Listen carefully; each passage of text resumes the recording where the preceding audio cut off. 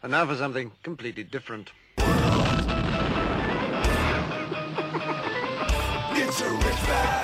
Forget everything you've been told by others before. Get ready for the real deal, the full story. Real talk about money, markets, life. Now, it's The Real Investment Show with Lance Roberts, presented by RIA Advisors. And good morning, welcome to the show. It's Wednesday, of course, as we get hump day underway. It's always, good day of the week. Tomorrow, second best day of the week, of course, as we get ready to wrap it up already. Can't believe how fast these weeks go by. At least it seems that way. I'm not sure about you, but it seems for me they go by very quickly today.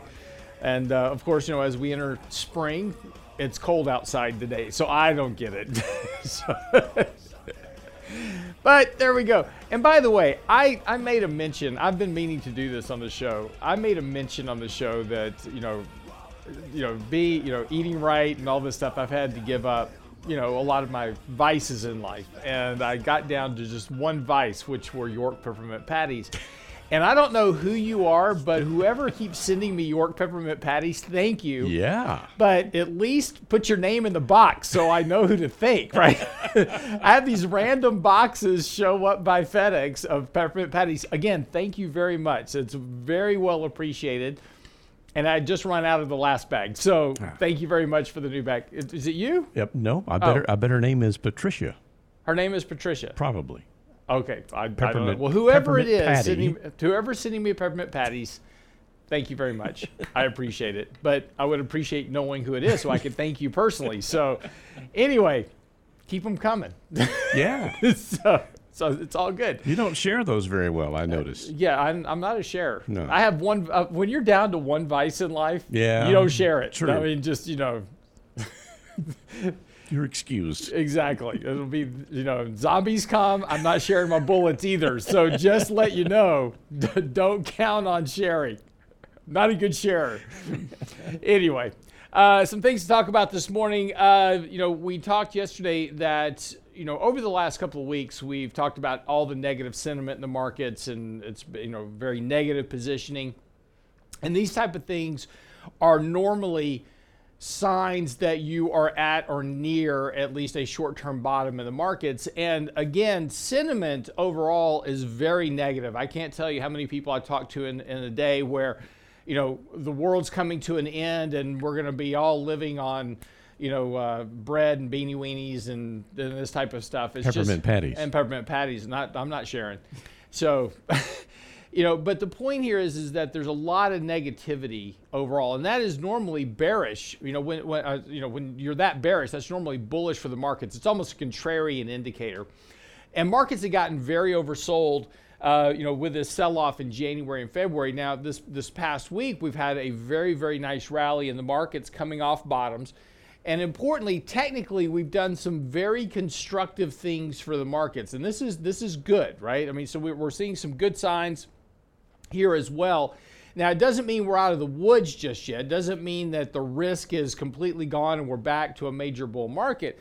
But there are some very constructive signs that are happening near term that are at least giving some relief to portfolios. A lot of people that were very upset and stressed with their portfolio have seen a nice recovery here over the last couple of days.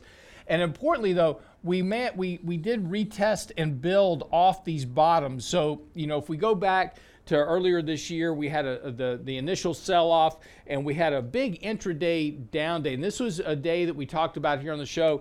One of those few rare occasions, the markets opened up. They opened down 3% one morning, and the NASDAQ actually finished up 4% that afternoon. So it was a 7% swing in the index just in one day.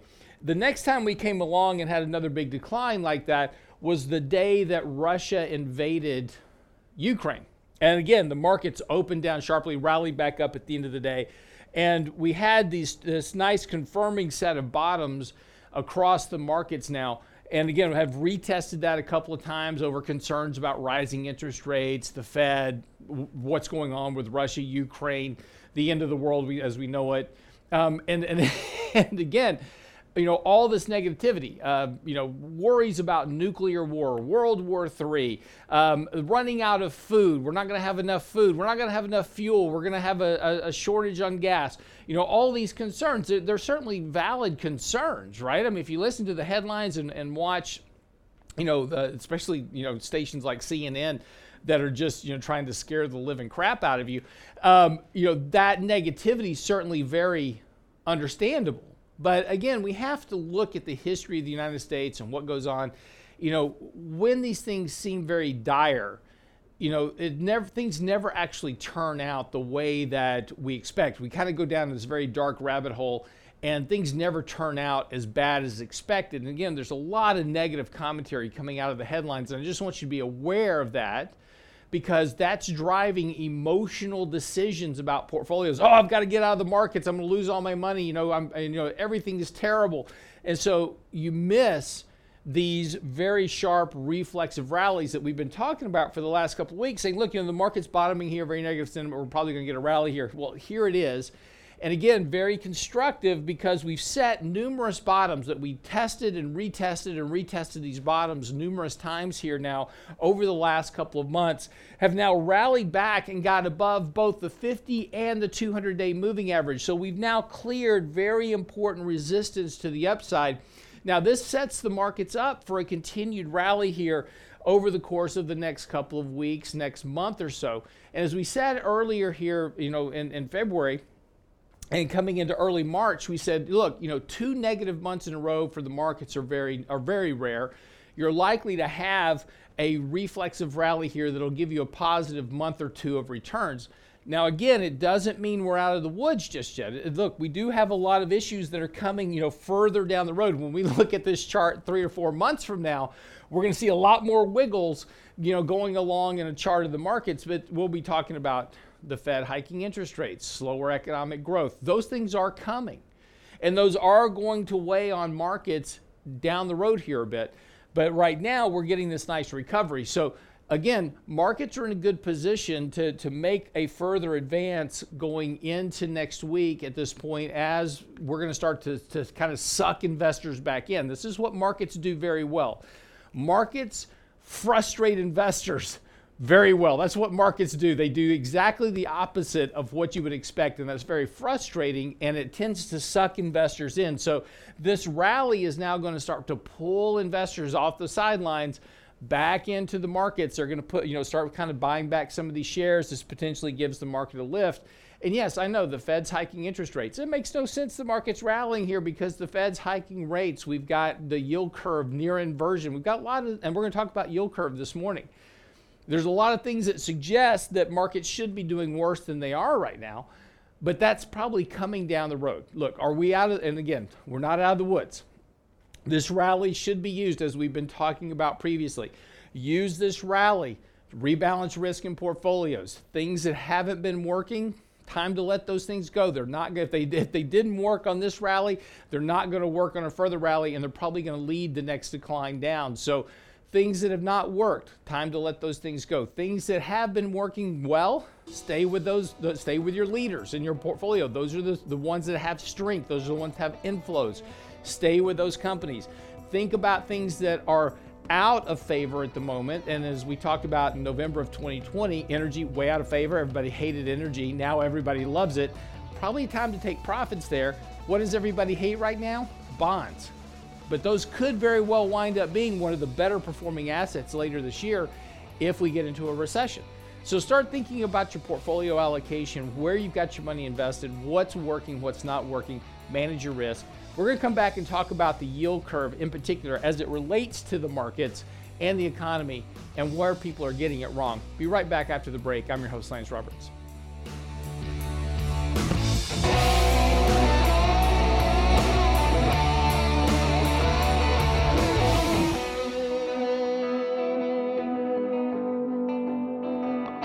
Get daily investment news you can use, delivered at the speed of the internet at realinvestmentadvice.com. There's a war being waged on your retirement dollars, and unless you act now, you'll lose the battle with inflation, higher taxes, and a lower standard of living. You can blunt the effects of rising prices with our next workshop on combating inflation in retirement. April 2nd at the Embassy Suites Houston. Richard Rosso and Danny Ratliff will help you fortify your life savings, make the most of Social Security, and lower your taxes. Register now for this free workshop at realinvestmentadvice.com. Combating inflation in retirement with Ratliff and Rosso. Realinvestmentadvice.com. The Real Investment Show.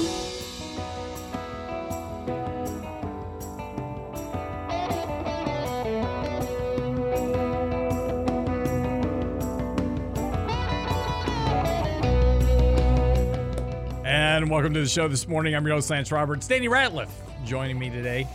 Morning. Good morning. How are you? I'm very well. We're going to talk. We've got a few things to get into this morning. One is to talk a little bit about the yield curve in particular. As I've warned you here recently, you're going to read a lot of nonsense put out about the yield curve and what it means and what it doesn't mean and why you shouldn't worry about it this time. Yahoo Finance didn't disappoint this morning with their morning brief. I'm just going to read to you from a clip from the middle of the article. So, the first part of the article leading up to the so part I just read, the first part of the article is just explaining what a yield curve is. Very quickly, if you're not familiar with what a yield curve is, it's simply the differential in rates, interest rates on bonds. So if you looked at a chart of the 2-year rate, the 5-year rate, the 10-year rate, and the 30-year rate, it should make a kind of a nice upward sloping curve of those rates, right? You should pay, theoretically, you should have less interest paid on a 2-year bond versus loaning money to somebody for 30 years. That should have a higher rate, right? It makes complete sense. Well, there's points in time where things kind of go awry in markets, and all of a sudden the interest rate on the 2-year bond is higher than a 10 or a 30-year bond. And that's what's called an inversion. There's a negative difference between those two rates. That's all a yield curve is. That's all they mean by yield curve inversion. It's nothing magical. It just says that for some reason, people are demanding more interest for a loan over the next couple of months or couple of years than they are 10 or 30 years from now. In other words, they're worried about a short-term event in the economy, aka a recession.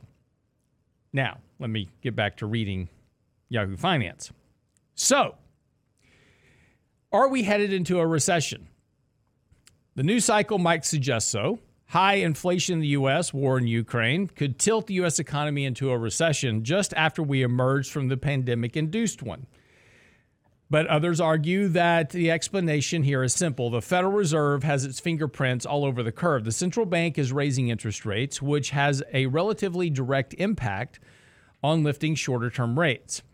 To a lesser degree, the Fed may also impact longer-term rates because it snatched up over $3 trillion worth of U.S. Treasury since the beginning of the pandemic. Now, that seems like a logical explanation, except it's completely wrong.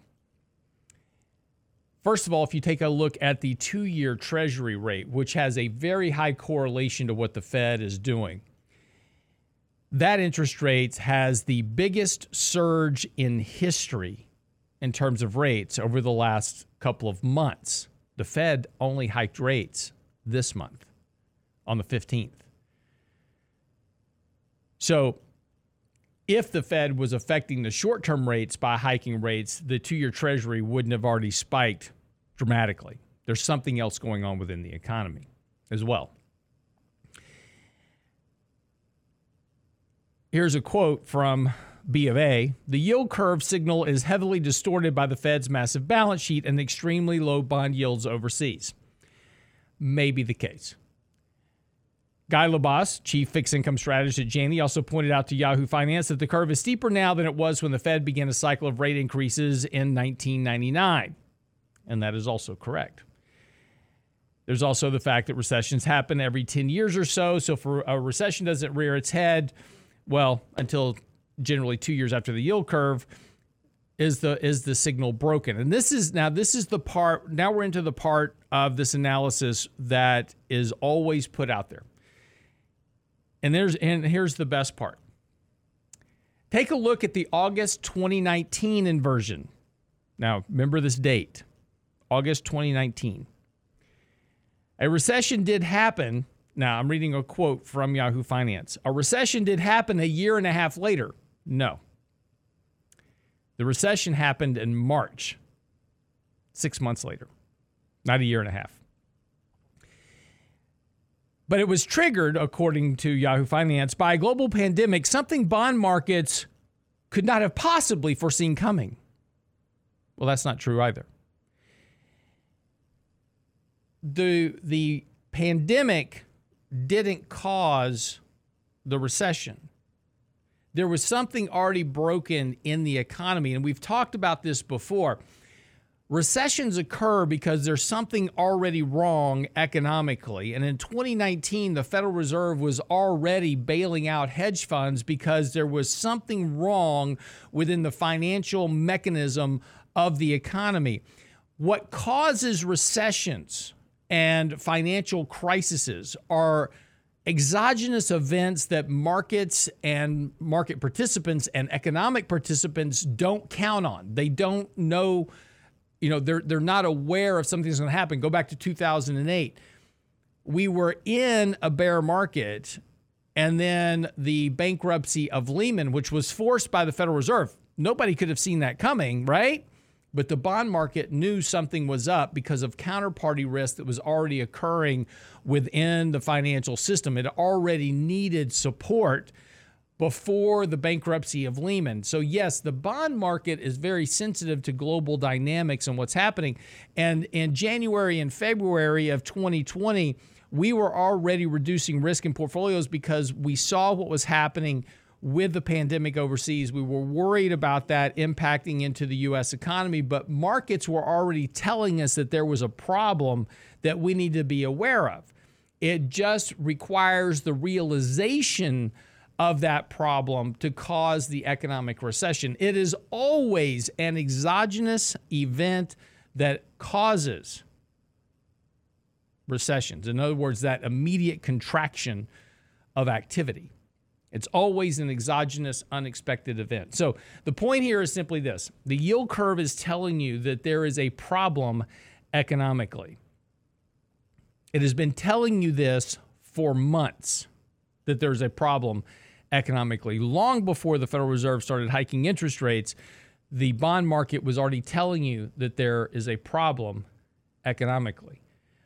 What will be required to realize the recession will be some unexpected exogenous event that occurs over the next few months, banking problem, housing market problem, whatever it is.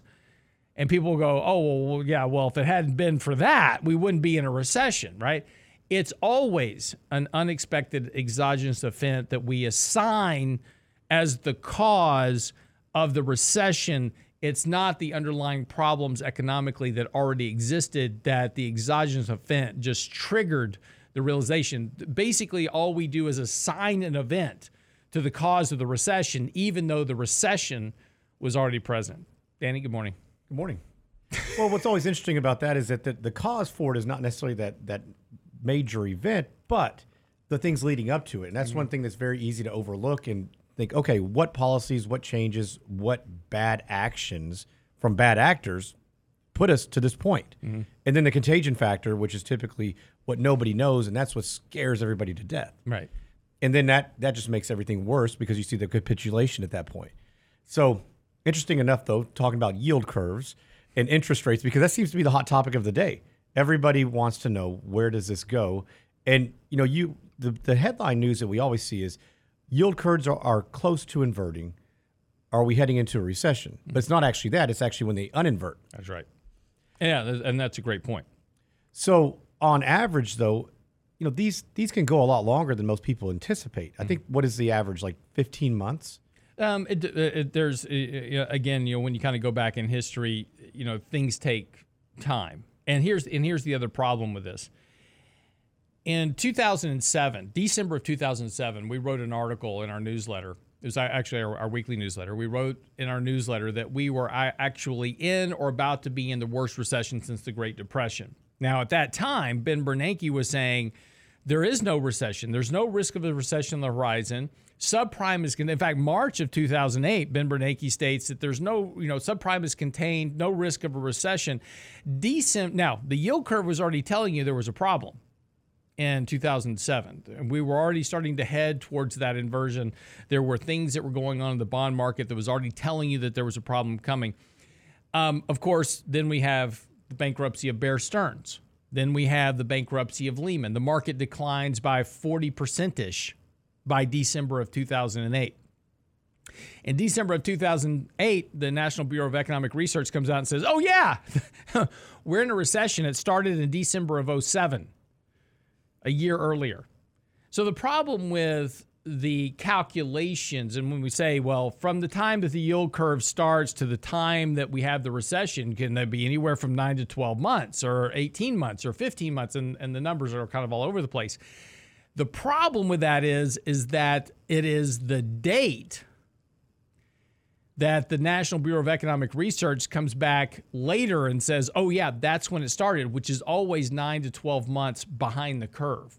So if you wait for somebody to tell you that we're actually officially in a recession, portfolio-wise, you've missed it, right? You'll be down 40, 50%, whatever the decline is. And a normal decline during recession is 33% on average. So what about the quick move that we've seen in the yield curve? I mean, this is something historically you see over a 3, 4, 5 year time frame. Yep, and now we're seeing it in a 3, 4, 5 month time frame. No, it's the steepness of this collapse in the yield curve is very concerning because it has. So why is, first of all, we have to back up a little bit, why this is important, right? The difference in what you're paying on interest rates for a mortgage. We've had a very sharp increase in 30-year mortgage rates as an example.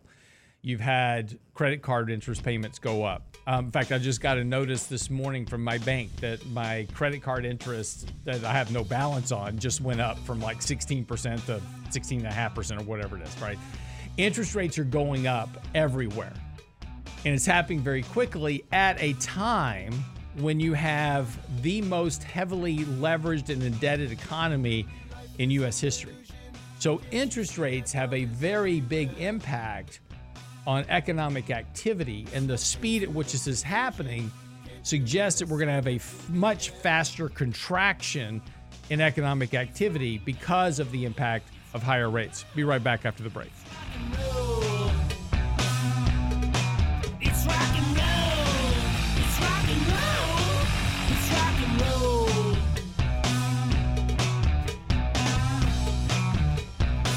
The Real Investment Advice blog. It's required reading for the informed investor. Catch it today at realinvestmentadvice.com. There's a war being waged on your retirement dollar, and unless you act now, you'll lose the battle with inflation, higher taxes, and a lower standard of living. You can blunt the effects of rising prices with our next workshop on combating inflation in retirement. April 2nd at the Embassy Suites Houston. Richard Rosso and Danny Ratliff will help you fortify your life savings, make the most of Social Security, and lower your taxes. Register now for this free workshop at realinvestmentadvice.com. Combating inflation in retirement with Ratliff and Rosso. Realinvestmentadvice.com.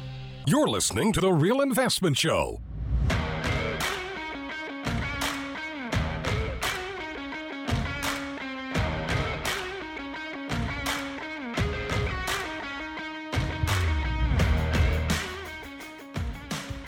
And welcome back to the show this morning. I'm your host, Lance Roberts. Danny Ratliff joining me this morning as well. Bray Clanton driving our Length Challenge bus.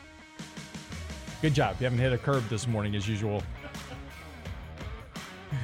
Day is young. As soon as I say that, something's going to crash down. Of course, of course.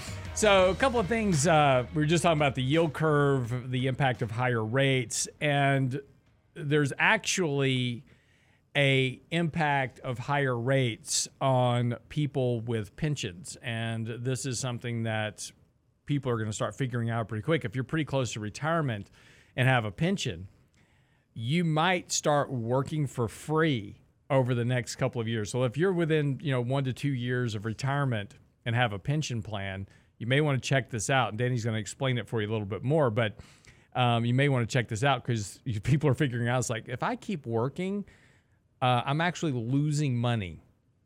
And that's an interesting kind of concept here. But also, too, you have a event coming up this weekend, right? We do. We have next weekend. Combating Inflation in Retirement. So this is obviously on top of everyone's mind, very specifically because we're seeing inflation. And so what do you do? What are the things you can do to prepare to keep more money in your pocket? We're going to talk about everything from beginning to end. This is a very comprehensive course. We're going to talk about Medicare, Social Security, how to not leave any money on the table, how to not pay additional surcharges. What do you do in investing in this stage? I think this is on top of everybody's mind. On right now, we've talked about the yield curve. What's the impact? Everybody tells you, hey, we need to be in bonds leading up to retirement or in retirement. Well, how do you do that right now and hold on to principal? And that's another big aspect. So we'll be talking about a lot of these things, how to invest in markets, and much, much more. Sign up, realinvestmentadvice.com. That'll be right at I-10 and the Beltway 8. So pretty central to everything. It's a live event, right? Actually in Live, person. that's right. I haven't done one of these in a while, so it's kind of interesting. I said this Saturday. It's next Saturday, April the 2nd. Correct. Right, April the 2nd. Sign up online right now. Just go to the website. You can't miss the huge giant banner right on the front page. So just go to realinvestmentadvice.com. Sign up there. It's absolutely free, of course. And Danny might even give you some coffee or something if you show up. So Maybe. Inflation's so bad, Lance. I I'm know, not sure right? we can. It's like, you want coffee with that? Yeah, it's $900 a cup.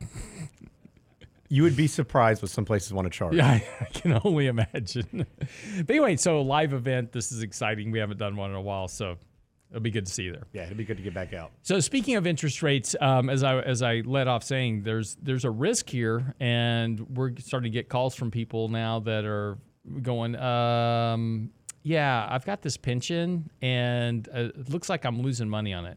Yeah, and so this is an issue when you're very close to retirement, and you could work for free. And so what we're seeing, so keep in mind, if you're looking at taking an actual lump sum, which is what the majority of people do, you could actually end up losing money because we have an inverse relationship with interest rates. So when rates are actually increasing, your lump sum will decline, but your pension payout will begin to increase because they figure they can set the money aside. They've got a little bit more margin for error, and they can pay you a little bit more in the near term.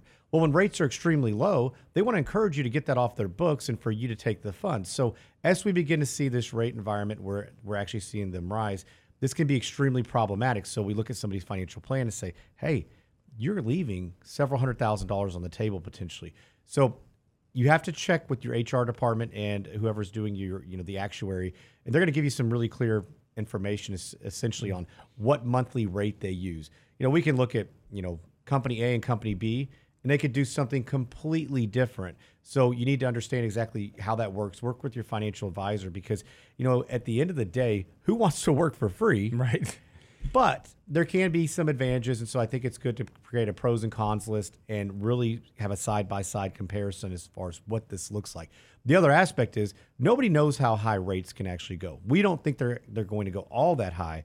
However, what if they continue to climb during this time? And you continue to lose funds the longer and longer you wait. And again, and for a lot of people, that have worked for a company, and look, first of all, we're not talking to a large group of people anymore. Not everybody right? has pensions these days. Yeah, there's a diminishing number of people with pensions, and they've shifted most of that burden into 401k plans, which was a terrible idea. But if you have a pension, then and probably if you have a pension, you've been working for a company for a fairly long time. And which means that pension balance can be fairly large. So what Danny's talking about specifically is they calculate your lump sum payment based on the net present value of, and which is accounted for by interest rates. So as interest rates go up, it negatively impacts the lump sum payout that you would get today. Or on, if your date of retirement is 2 years from now, they're going to calculate that payment based on interest rates. And if those interest rates are higher than they were previously, you're going to see that payout go down. And again, to Danny's point, there's a lot of individuals that have worked for companies for a very long time. They have a pension balance of, a lot. And these adjustments can be thousands upon thousands of dollars. And we've seen them in the hundreds of thousands of dollars. And so it matters. And so it's worth at least exploring. Again, if you're if you're 10 years from retirement, don't even worry what we're talking about. Rates will be lower, you'll be fine. But if you're a year or two from retirement, you may want to go explore this opportunity. Again, doesn't mean you have to do anything. We're not trying to tell you to panic and go, retire today. Don't just go hang it up. Yeah. It's just, it's just, we're just saying, hey, this is something you may want to consider if you have an immediacy of time frame for wanting to retire, because again, as interest rates go up, and the Fed's going to be raising interest rates now for the next 12 months. So every time they hike interest rates, that balance is going to come down. You may just want to consider your options. And that's all we're saying. And if you've got questions, go to HR, ask them what your pension fund, balance is, and then email Danny at the website, realinvestmentadvice.com, and say, hey, I went to HR. This is what they told me. What do you think? And then we can kind of help walk you through that process of some things to consider. Yeah, And you we go from there. looked at one this last week, and it was in fact that if interest rates change, if they change their number, their monthly rate that they use by 1%, that there would be an 8 to 12% decline in their overall lump sum, what they would take home. And so I started doing the math, said, well, that's more than I make. Right. And so there's a lot of other things that we have to factor into this. What is your age? Do you have any retiree health benefits? How old's your spouse? I mean, there's a lot of other factors here. And then what's the solvency of your plan? Can you take a lump sum? And does it work? Or do you need to actually take the pension? Or is there some combination of the two? And so I think there's a lot of moving parts here. Make sure you don't leave any money on the table is key number one. And don't make any rash decisions. I've had some people call and they say, hey, I did it. You did what? I retired. I'm like, whoa, okay. Well, let's put the pen to pad here. Hang on. And so, but it is something that when you see those numbers, you kind of, you can take a step back. Yeah, it could. And again, if your time frame is longer, don't worry about it because interest rates will come back down again. And as we get into a recession, bond yields are going to fall. In fact, I've got a report coming out on Friday about why now is probably one of the best bond buying opportunities that we've seen in the last decade, because of where rates are right now. And the last time I wrote this article that it was the best bond buying episode in a decade was in 2019, just before rates went to 0.5%. So, we've been here numerous times before, and we're back to that point to where we will see interest rates fall. But the question is timing when it comes to your pension. And that might be, 18, 24, 36 months before we see rates come down sharply enough to justify that pension decrease that you would have. So sometimes just exploring a bit. Well, and if you can get save you some stuck, money. it could make you want to work longer. Yeah. If they'll have you, and that's the other issue. Well, that's the other question, if they'll have you. Well, and that's right. I mean, you talk about all the different numbers and things that we look at day to day, and they're not as great as what everybody tells you they are. Yeah. Well, it's interesting too, talking about retirement. We saw a lot of these articles come out about the great retirement during, the 2020 pandemic. Those people weren't retiring because they wanted to. They were asked to retire. The great resignation. Yeah. They weren't resigning of choice. They were resigning by force, and they were kind of given a choice. You need to retire now. Now they're all going back to work. So, well, and that's which is not surprising. Yeah, and so many of these people, they wanted to go back to work, but they couldn't find a job. I mean, we had a number of clients ourselves that said, look, don't worry, I always land on my feet. Something happens, and especially in some of the industries around here that we're familiar with. And a lot of them are saying, man, everybody I know is out of work. And now some of those places are getting back, but then you have somebody who's probably has a little bit too much experience, more talent than what somebody's used to, and they may not want to pay for it. Right. So now you're taking a significant haircut. So we're seeing a lot of people had to reduce expenses, make major lifestyle changes just so they could retire early. And, that's what I fear right now is that we look at all these economic numbers and the data of how much people have saved. And you start to think about, okay, somebody only has Transamerica Retirement Center for Retirement came out, the new study says the average person or family has $93,000 saved for retirement. $93,000. Right. What are you supposed to do with that? I mean, you can't flip your car for that. I kid, but no, things are getting more Not expensive. by much. Exactly. But, things are getting much more expensive. It is more expensive to live in. And that's probably not going to remain forever. However, these are things that people are faced with right now. And when we see these events and you see maybe a bigger market downturn, because they're talking about defined contribution plans, not defined benefit plans, which those are going to ebb and flow with the markets. What happens if you lose half of that? But even that though, I mean, 401k plans, the average balance is $65,000 to $70,000. Well, median, yeah. The median balance, sorry. And, again, what are you going to do with that? That's less than 1 year's income for most people, right? You're just above the poverty line. Yeah, exactly. And this is money that's supposed to last you for 30 years. And this is the problem. But, financial education, it's an issue. Anyway, be right back after the break, wrap up the show. Don't go away.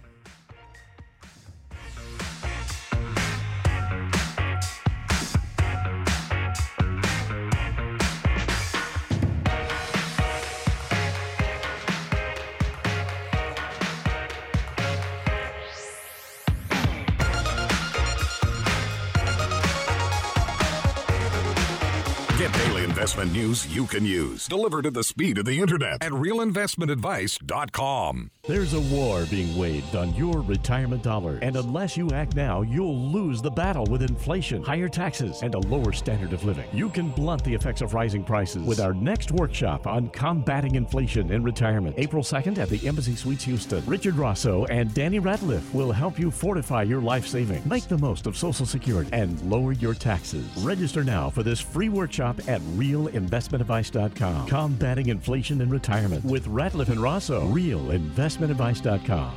The Real Investment Show.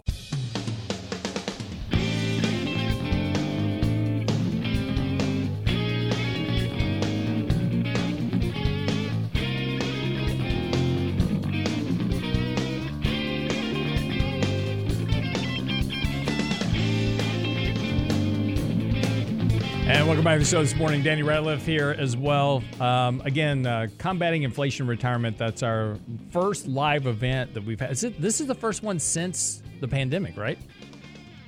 I want to say we did one, but we've done so many of these things. I'm so tired of looking at my face on Zoom.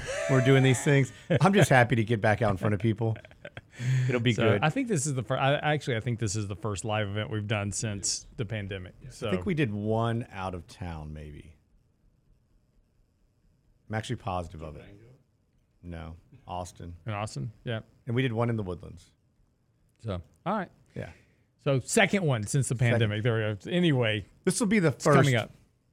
2022 event. There you go. Anyway, it's live at the at the Embassy Suites on I-10 at Kirkwood. All the details online at the website, realinvestmentadvice.com. It's next Saturday, April the 2nd. So just kind of wrapping up this conversation a bit, as we were talking about a second ago with pensions, interest rates, all this type of stuff. And as we were kind of wrapping up, the issue for most Americans is they simply just have not saved enough. And, this is one of the important things to consider. And, probably if you're listening to this show right now, you've got an interest in your portfolio and you're probably doing much better than average. That's just kind of the way it works. You talk to most people about finance shows and they're like, oh, it's so boring. I get it, right? Finance is boring, economics is boring, but it's kind of important when it comes to your money to do these things. But, it's always interesting when you read the headlines, in the mainstream media, it's, make your money grow. And they give you all these tips. Oh, just put $500 a month into a Roth or whatever. And make 12%. Make 12%. In 30 years, you're going to have all this money. It sounds great.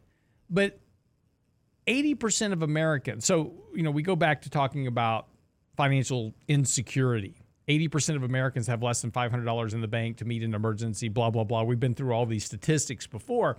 And every year we run these statistics. Now think about this. We've had the 3 biggest bull markets in the history of the United States since 1980. We had a massive bull market from 1980 to 2000, had another big bull market from 2003 to 2007, 8. And then you had a gigantic bull market from 2009 till really present. We haven't finished it yet. And yet 80% of Americans have less than 1 or 2 years worth of salary saved up in the bank. Investing doesn't buy and hold investing, those type of things sounds great in theory. Works great on paper. Hasn't worked in real life because of all the emotional biases that we bring to the table. We buy wrong, we sell wrong, we don't stick with plans, we don't follow through, we don't save enough. We are hoping we can gamble our way in the markets to wealth rather than saving our way to wealth and doing what we do to make money and improving our economic lot in life by educating ourselves and becoming better at what we do and getting better paying jobs and those type of things. Again, if you're listening to the show, I'm probably not talking to you. Well, you've probably done these things already. Exactly. Right. And that's the problem I think that most people have. I mean, you get a lot of these calls. I know I do, in the sense of, hey, I need to make money quick. We need to get more aggressive now because retirement is just on the horizon. Well, you didn't do all the work prior. Doing these things now and letting the market do it for you, you're likely not going to end up in the best shape that you think. And we see this often because that same person will also, when the market goes awry, they're going to be the ones that pull out because it's going to be emotional. They're going to realize, oh, shoot, I cannot afford to lose any money.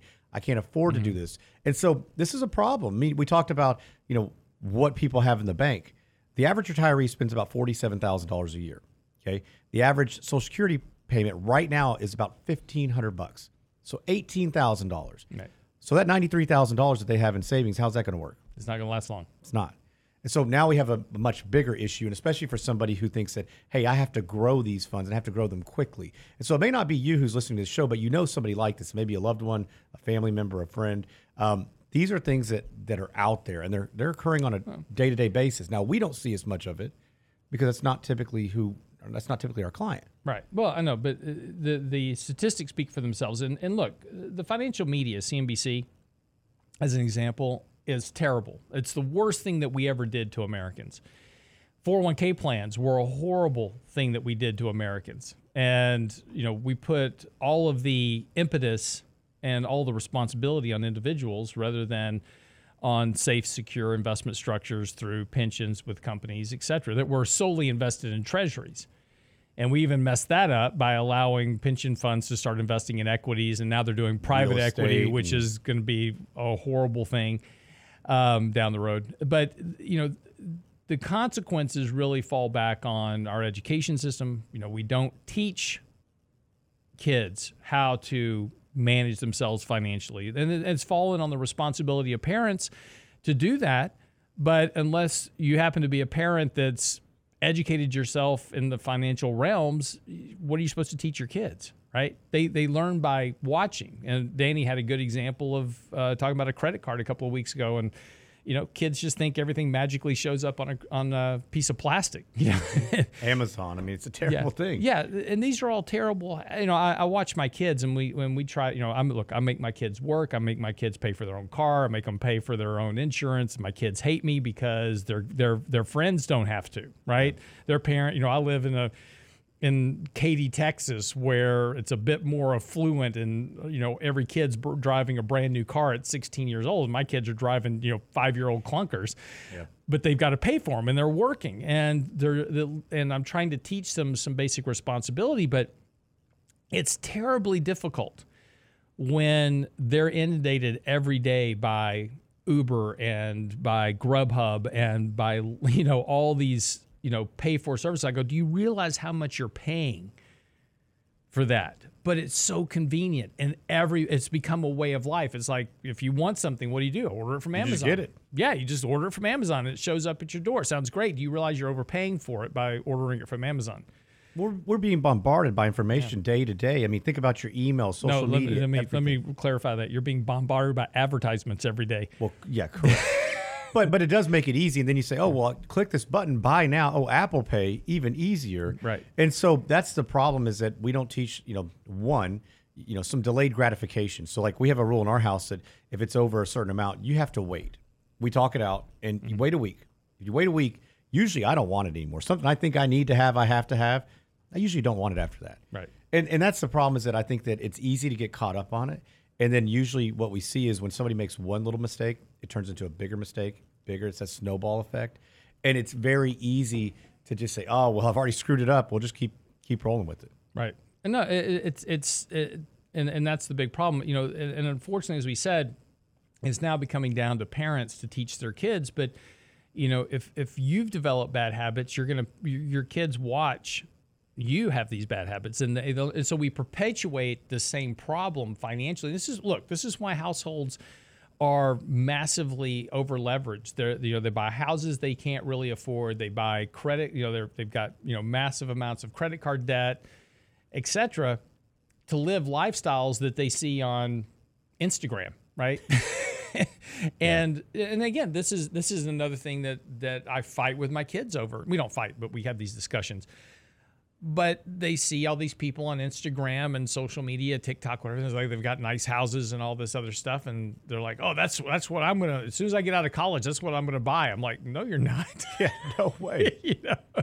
Well, we used to have the jokes like, "Oh, that's a $30,000 millionaire." Yeah. Right. Because the nice Mercedes. Oh, they have all these fancy things. Mm-hmm. They go out to eat at all the greatest places, and you're like, these people don't have any money. Right. And that's the problem, is that they show these things, and those people will be the ones who are going to be paying for it typically for the rest of their lives, because they're not starting that foundation now. It's going to be very difficult to break that problem. Why do you think Financial Peace University is so popular? Right. And I think it's great for getting out of debt, which is the problem that most people have. So it's a difficult environment. I mean, I struggle with it with all. I have financial certifications, degrees, and it's a struggle even in our household. Yeah. So I know it has to be for the average American. It is. It doesn't matter how much money you make. It's always a financial challenge. Well, one thing my father told me when I was young, he says, it doesn't matter how much money you make, it's about how much money you save. Right. And that's the biggest issue, where most people can't save. And then when they do, so for me, if I save, I have a hard time, even if I have that for a set objective, I have a very hard time spending that money on something after that. Right. Because I'm like, oh man, that was tough. I worked really hard for that money. Yeah. And it changes your perspective quite a bit. It does. And we talk about in our household as well, my wife and I have a system. She works, I work, and we have a system on paying bills and doing these things. And you're right, we have the savings account that we save up for making investments and doing other projects. And every time it gets to the point that we have to invest in a project or whatever it is, it's like, can we not do that one? Yeah. There's something about letting that cash go, right? That's right. Even though it's not earning me anything, just letting it go is hard. But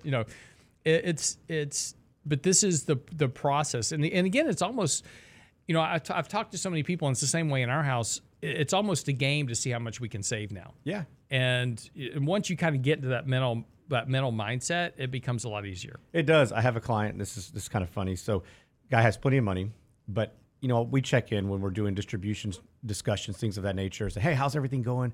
And this is years ago. He said, I feel like I'm eating ramen noodles for the last week of every month. I said, well, let's start sending you some more money. You've done great. You're in a good shape. Nah, it's kind of fun. Yeah. I like doing this. I'm like, what does your wife think about this? She's not real fond of it, but it's growing on her.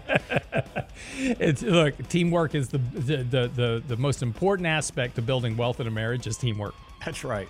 You got to both be on the same page, or otherwise, it's just not going to work. Anyway, that's your marital advice today on the Maury Povich Show. So glad you could be here. We'll be back tomorrow, of course, on Thursday to talk about what's happening with interest rates, where the Fed's heading to, and most likely what the outcomes are going to be. We'll get to that tomorrow with Michael Leibowitz right here on The Real Investment Show. Stick around. Our 3 minutes on markets and money is coming up, and talking about why this rally may just have some legs. That'll be today's 3 minutes on markets and money. We'll be back tomorrow morning. Have a great day. See you then. RealInvestmentAdvice.com. It's a rich man's world. It's a rich man's world.